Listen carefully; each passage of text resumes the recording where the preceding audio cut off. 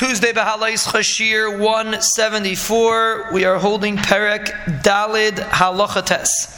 Shiara ha'iveres imakan l'makan. If you have a encampment, a caravan that travels from place to place, im avra b'ir nidachas, if they pass through this ir nidachas, v'hud chayma, and they got fashlept with the ir nidachas, do avodah zarah.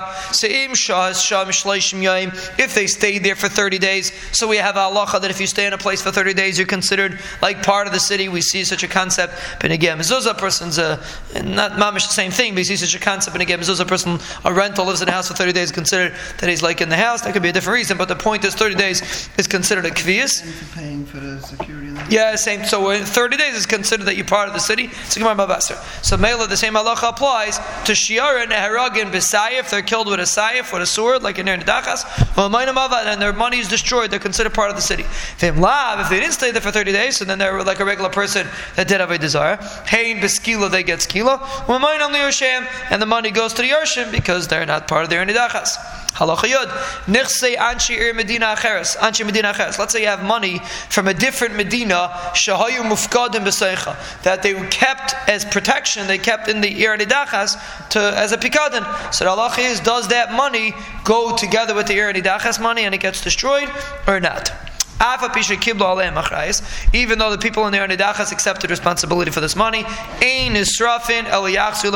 do not get burned, they go back to the owner. It has to be its booty, its shalal v'loy shlal chaverta. It can't be money that came from outside, even if you accepted responsibility for it, but it doesn't get destroyed. Let's say the people that were Rishayim, that were part of the Ir Nidachas, their money was a pikadon. They had a Swiss account, very good, I couldn't have said it better myself, in a Swiss bank account. If the money is here, so then it gets burned with everything over here. You don't destroy it.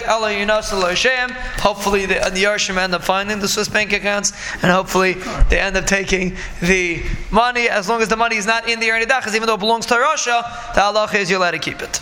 Halacha Yud Aleph, behema, chetz shel Ir Nidachas v'chetz shel Ir Acheres. You have an animal that partially belonged to the Ir Nidachas and partially to a different city. Shahaisa b'seicha, that was inside the Ir Nidachas. Harezu asur, it's asur. Why? I only half belongs to the Ir Nidachas. But since you can't split an animal's considered one entity, so mela the whole animal becomes asur, and a mela it's asur.